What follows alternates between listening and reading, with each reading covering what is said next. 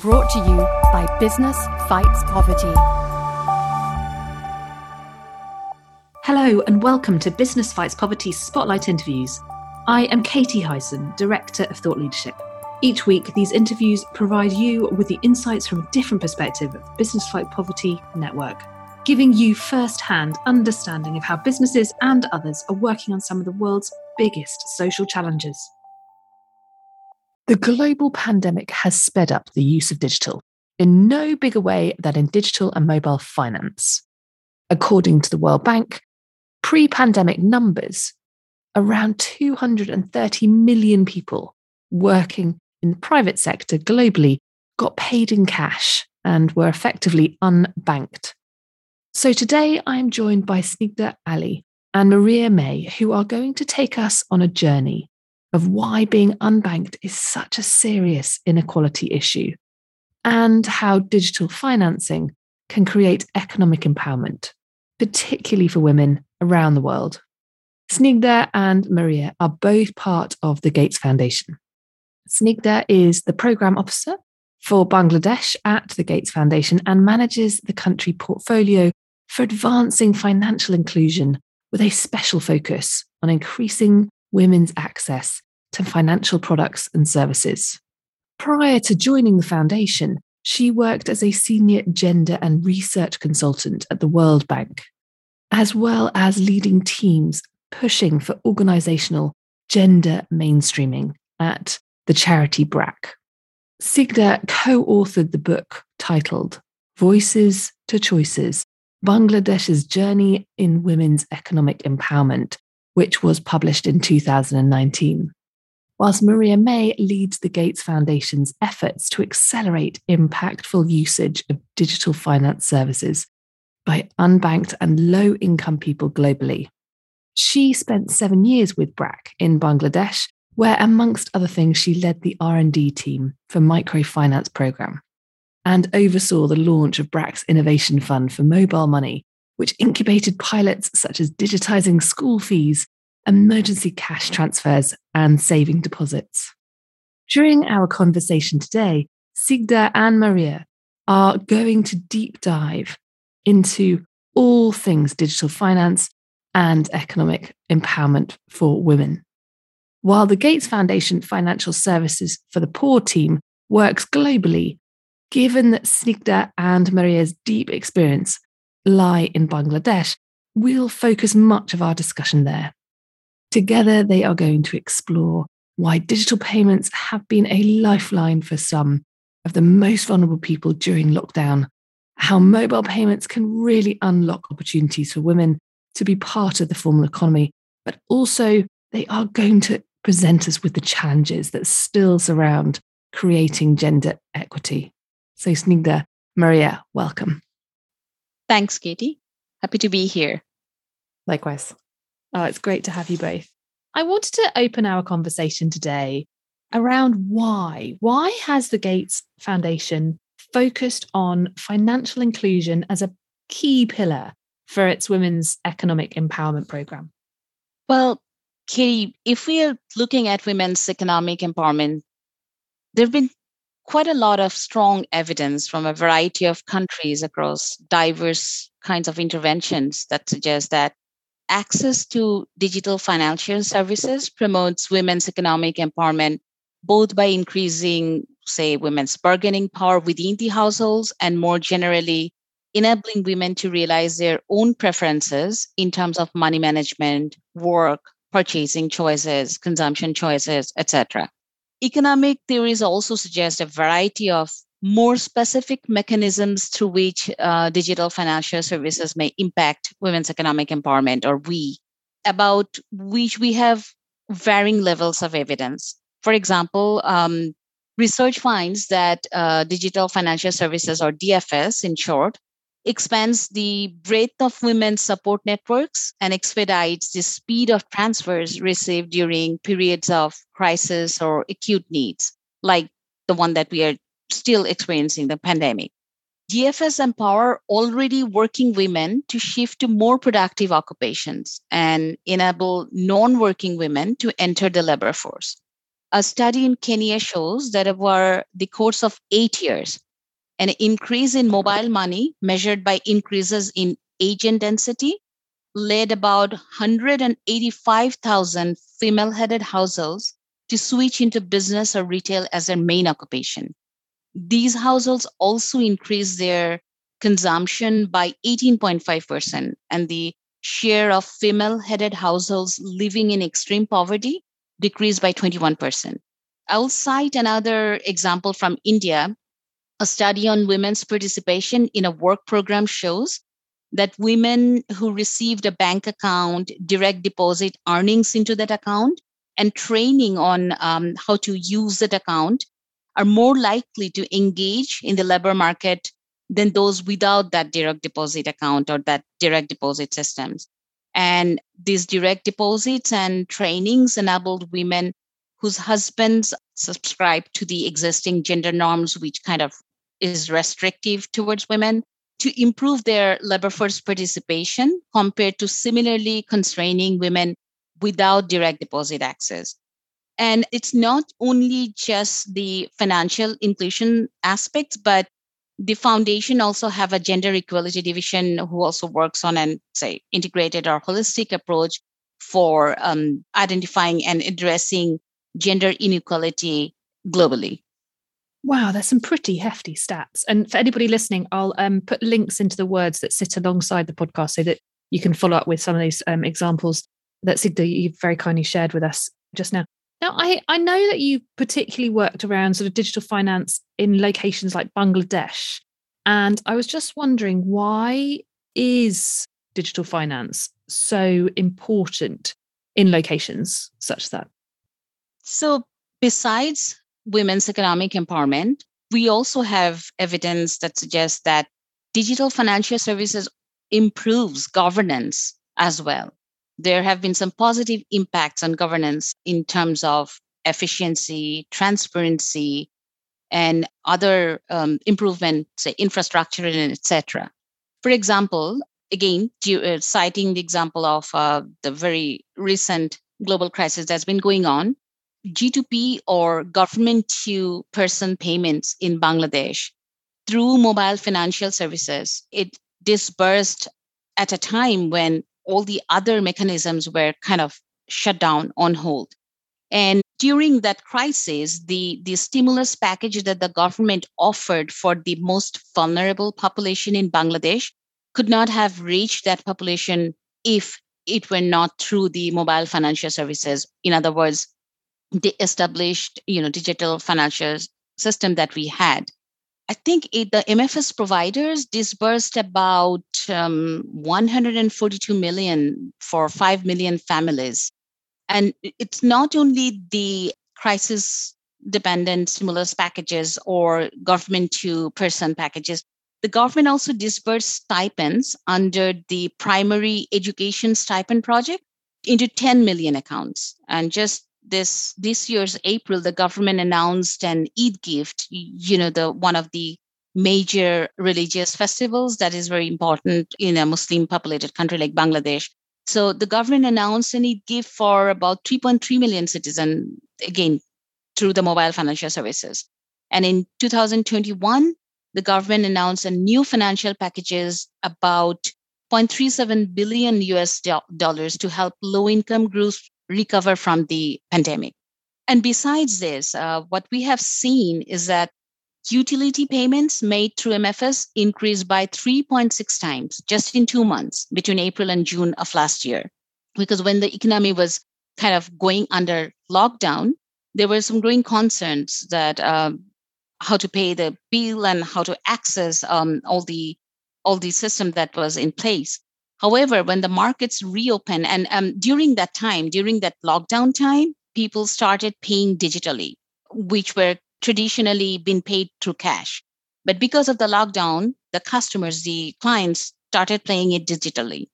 But when the markets reopened from the lockdown and much of the panic subsided, the utility bill payments through MFS did not really decline significantly, meaning that once people had to avail and they had they became comfortable, they got the hang of it, they realize the convenience and the value in it. So just kind of within your question, I wanted to focus a little bit on why digital finance, because I think that's one of the big trends we've seen in the last 10 years. And if you look around the world, there's billions of people who don't have access to financial services. They have no type of account. And we see that as a fundamental barrier to moving out of poverty. Technology, and I'd say particularly the increasing ownership of mobile phones, which we see around the world, has created a new way for financial service providers to offer very low cost financial services to families that they couldn't serve before. And if you think about, what are some of the basic services that family needs? They need a safe place to keep their money. They need a way to move funds, often between family members during emergencies. And so these are some of the basic services that mobile financial services can provide. And I think Bangladesh is an incredible success story on how quickly that change can take off when the need is there and it's being well met. Just to give some numbers, in 2011, only 31% of adults in Bangladesh had any form of financial accounts that were regulated. The latest survey, which was conducted in 2017, found that 50% of adults in Bangladesh now had an account, and almost all the growth was due to mobile money accounts. So I think that shows you kind of the ability of that type of account to reach people who hadn't before. On the global level, since 2011, we've seen about 1.2 billion people come into accounts that didn't have them before. There are still 1.7 billion unbanked people in the world, so the work's not done. But I think that just is a testament to how powerful some of these new models are in terms of reaching people who previously weren't served. And Maria, I wanted to pick up on that. The story's too good to be true. It just makes so much sense. And yet when you say, 1.7 billion people are still unbanked, what are the challenges and how potentially can we overcome them with regards to digital finance? Because, as you say, when lockdown happens, when you're just trying to get money straight into the direct hands of those who need it, when you're trying to unlock empowerment, it's so useful. But where are those challenges? How can we overcome them? Yeah, that's a great question, Katie. And so I think I'd answer, there's kind of two parts of that. And one is is this too good to be true? And I would say, obviously, I work on this, so I'm a real believer. I've drunk the Kool-Aid. But I think the evidence speaks for itself too. And there's Snigdha mentioned some of the studies we've done, but this is really a global and very robust set of evidence we now have about the value of digital accounts, especially for low-income households. So just to cite maybe 2-3 quick studies, and then to really get into what some of the remaining challenges are. So first, there's some great research that comes out of Bangladesh that looks at what happened when people who migrate to urban areas start digitizing their remittances to their families in the villages. And just simply from that digitization, we see a 26% increase in the amount of money they're able to send home. And that results in 8% increase in consumption. So food consumption and other things in their families back in the villages. You move to Mozambique, very different context. During an emergency, places that had mobile money, we saw 210% greater value of remittances and 40% higher consumption compared to regions that didn't have mobile money, right? And so these are huge benefits, right? These are, I really do think that this is life-changing for many families. Just one other example I wanted to point out comes from Uganda. And this is simply the digitization of the disbursement of microfinance loans to women. And what they found is simply by giving the money digitally instead of in cash, women were able to invest 11% more business capital and make 15% higher profits from their businesses. And there's some speculation that this comes from women's ability to control that money and to really channel it into their business. So lots of benefits once you have an account, you know how to use it, you're able to meet your needs with that. Some of the biggest challenges we see is that not everyone is able to get an account. And there's a lot of different reasons for that. Some of the kind of the basic building blocks I would call out are the lack of ID, national ID, that a lot of people face that keeps them from being able to get any sort of account. For people who don't own a phone or share a phone with other family members, that can be a really big barrier. In some countries, internet connections required for mobile money. And in a lot of rural areas, there aren't agents or kind of accessible financial access points that make this convenient. And I would just kind of note on many of these things, there is a gender component, which we could go into more depth. But, as you start to kind of tick off these different risks of exclusion, you very quickly find that women are often much more likely to be excluded as you go digitally than men. because of all these other pre-existing inequalities. If I might add, normative barriers, the pre-existing social and cultural strictures and structures that also plays a role for women to kind of lag behind. It certainly makes lots of sense. And I wanted to sort of then switch up a gear a little bit in terms of, so clearly there are barriers to be overcome. There's lots of opportunities. If, as a sort of bit of a trend setter or a bit of a kind of visionary, what do you think are the kind of next big things that we should be expecting to see through the sort of mobile money work and the opportunity to include other people? I've heard some noises around wage payments, for example. So in terms of wage payment, we've been partnering with a grantee in Bangladesh about wage digitization for the garment workers. And as we know, garment industry is right now the biggest export industry in Bangladesh. And lots of women work there. And what we have seen is that through that project that's been going on, that wage digitization has brought some wonderful results, like access to financial products and services that meet the garment workers' needs, such as savings account and remittances, again, sending money during crisis or even otherwise. It also increased confidence about their future financial health. It increased convenience and time saving through access to mobile financial services. It also increased participations in decisions. So we are looking at differences that kind of cuts across many dimensions. It is also contributing not only to a more efficient, less time consuming or production time saving aspect, it is also seeping through inside the household's dynamics where household decision making, maybe control over household resources, it's impacting in different ways. At the same time, looking at maybe, I would say, human capital in terms of their increased confidence about their future financial health. So there's short-term positive impacts that we're seeing, which is also indicating towards a longer-term positive impact. So digitization, wage digitization, payment digitization can really be the way to go. And I would just add on there that, digital wages can be a tool for transparency and for monitoring and kind of ensuring that a lot of the other things that we think are really important to workers are in place. And so we're also working with the International Labor Organization, the ILO, to think about how digital payments can support decent work. So really thinking about, are people paid fairly? Are they paid on time? Are the working conditions safe? Is there compliance with labor laws? And so that's work that ILO's really looking at the successes from some of the work that Snigdha described in Bangladesh and thinking about how that can be applied in a lot of other countries. They work very closely with a number of companies directly, and then also the Better Than Cash Alliance, which sits at the UN, has brought together brands like Gap and Inditex to also think about how they can use kind of their influence as big buyers to work with suppliers and kind of use digital wages as a key tool to achieve some of their social goals.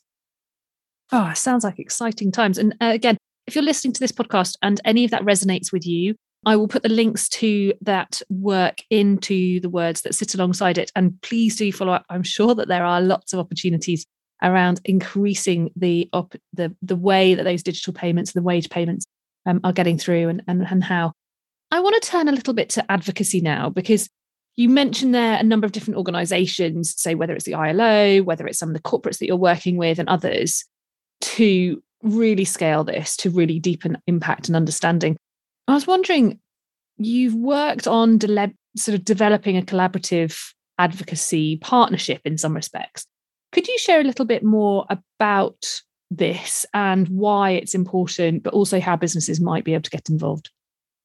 Yeah, so just maybe a few thoughts here, really kind of thinking about how businesses can work with other stakeholders to make this happen and kind of the importance of that multi-sectoral work.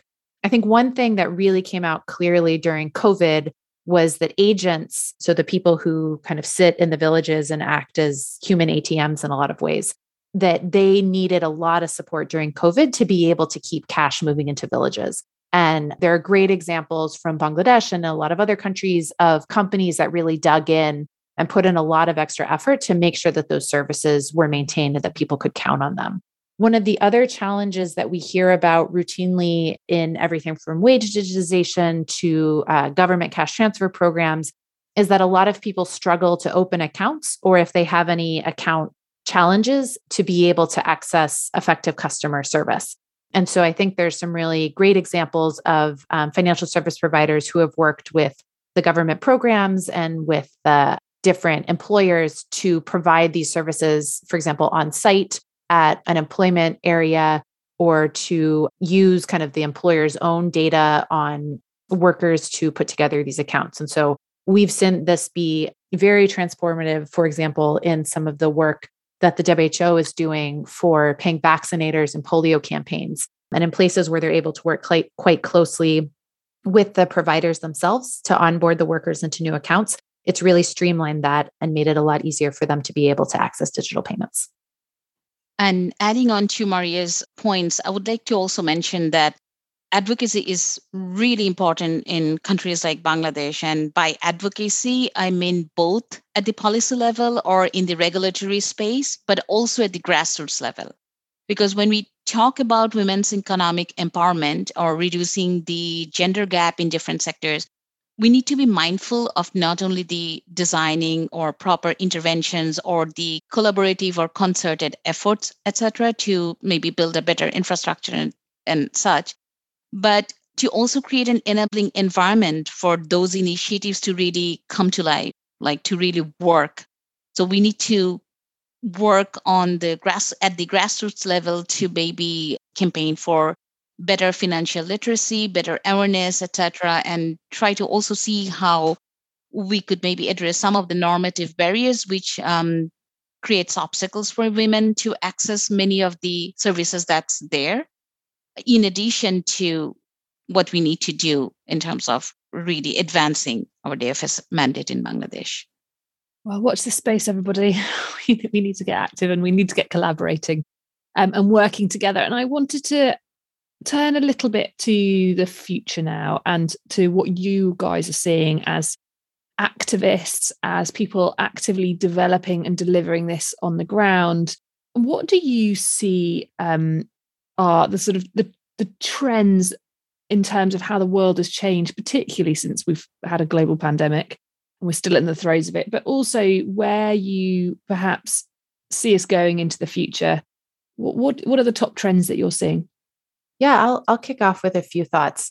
I mean, I think one of the surprises for us during COVID was just the level of appetite that governments brought to digital payments, and their willingness as regulators, as policymakers, to really start to think about how to get people access to accounts quickly, kind of seeing them as an emergency lifeline. And so, there's research that, for example, the World Bank and others have done that showed that in countries where there were high levels of kind of ID ownership, kind of financial accounts and good social registries, they were able to move money much faster to vulnerable populations than places that didn't have that infrastructure. And I think that recognition in governments across the world means that we're now going to see probably a lot more investments in some of that key financial infrastructure that enables financial inclusion to flourish and to people to really be able to access accounts. So I think that's really exciting. I think a second trend that we saw that will be interesting to see kind of how it continues to evolve is on the cash transfers themselves and the way that governments use these as part of their kind of policy interventions. During COVID, about 1.7 billion people lived in households that received a government payment. And that's double what it was before COVID. And, and in a lot of cases, for example, in Brazil, we saw about 30 million people opened a financial account to receive a payment. In Colombia, another 1 million. And so again, it's hard to say kind of how that trend will continue, what that means in terms of both the government relationship with citizens, kind of the way they think about targeting and providing cash transfers. But I do think that we're likely to continue to see some ripple effects here. And particularly in light of the fact that I think the third thing that we really have to keep in mind is that the economic consequences of COVID are still unfolding, right? Like we're still seeing that there are families who are facing increasing food insecurity. who are facing livelihood losses even today. So by a lot of projections, for example, according to the UN, they're expecting close to 50 million women and girls to fall into extreme poverty as a result of the pandemic. And so I think in the financial inclusion space, we really need to be asking ourselves more than ever how we're ensuring that the financial services that we support and that we're focused on really enable livelihood choice, livelihood security, are really focused on the most vulnerable. In some cases, that's women, but also thinking about other marginal populations. And so I think we really have to challenge ourselves to double down on that, even more than we did prior to the pandemic. And that really is a bit of a kind of killer stat in terms of 50 million women and girls predicted to fall back into poverty or into poverty for the first time, potentially, due to the pandemic. And leads me really onto the final question for our conversation today, which is, as part of the Gates Foundation, what are your future plans? Where do you see you guys going? So I think, like everyone else, we're trying to figure out where we can be the most impactful. Certainly, we'll continue a lot of the work that we're working on, which is around these basic building blocks. Like I think in a lot of ways, the pandemic confirmed for us that, until populations have universal access to financial services, ID systems that include everyone, reliable payment infrastructure, good cash access points nationally. If you're unable to include everyone in that system, you're unable to use it kind of for full equity and full financial inclusion. So I think we'll continue to work in close partnership with governments and other development partners on some of those basics.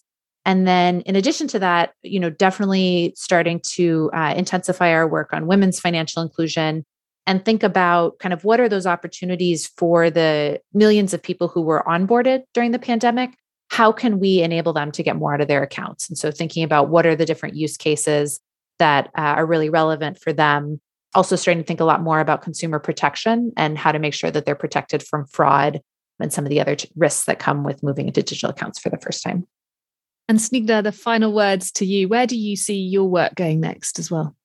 We really need to have more data and information about the gaps of where we can, again, bring some more impact and support the country governments and other stakeholders to really be more inclusive in their policies and etc. And a lot of research already has been ongoing, but we also need to just be mindful about getting more information so that it's a more aware and more concerned and more knowledgeable intervention decisions that we can plan on.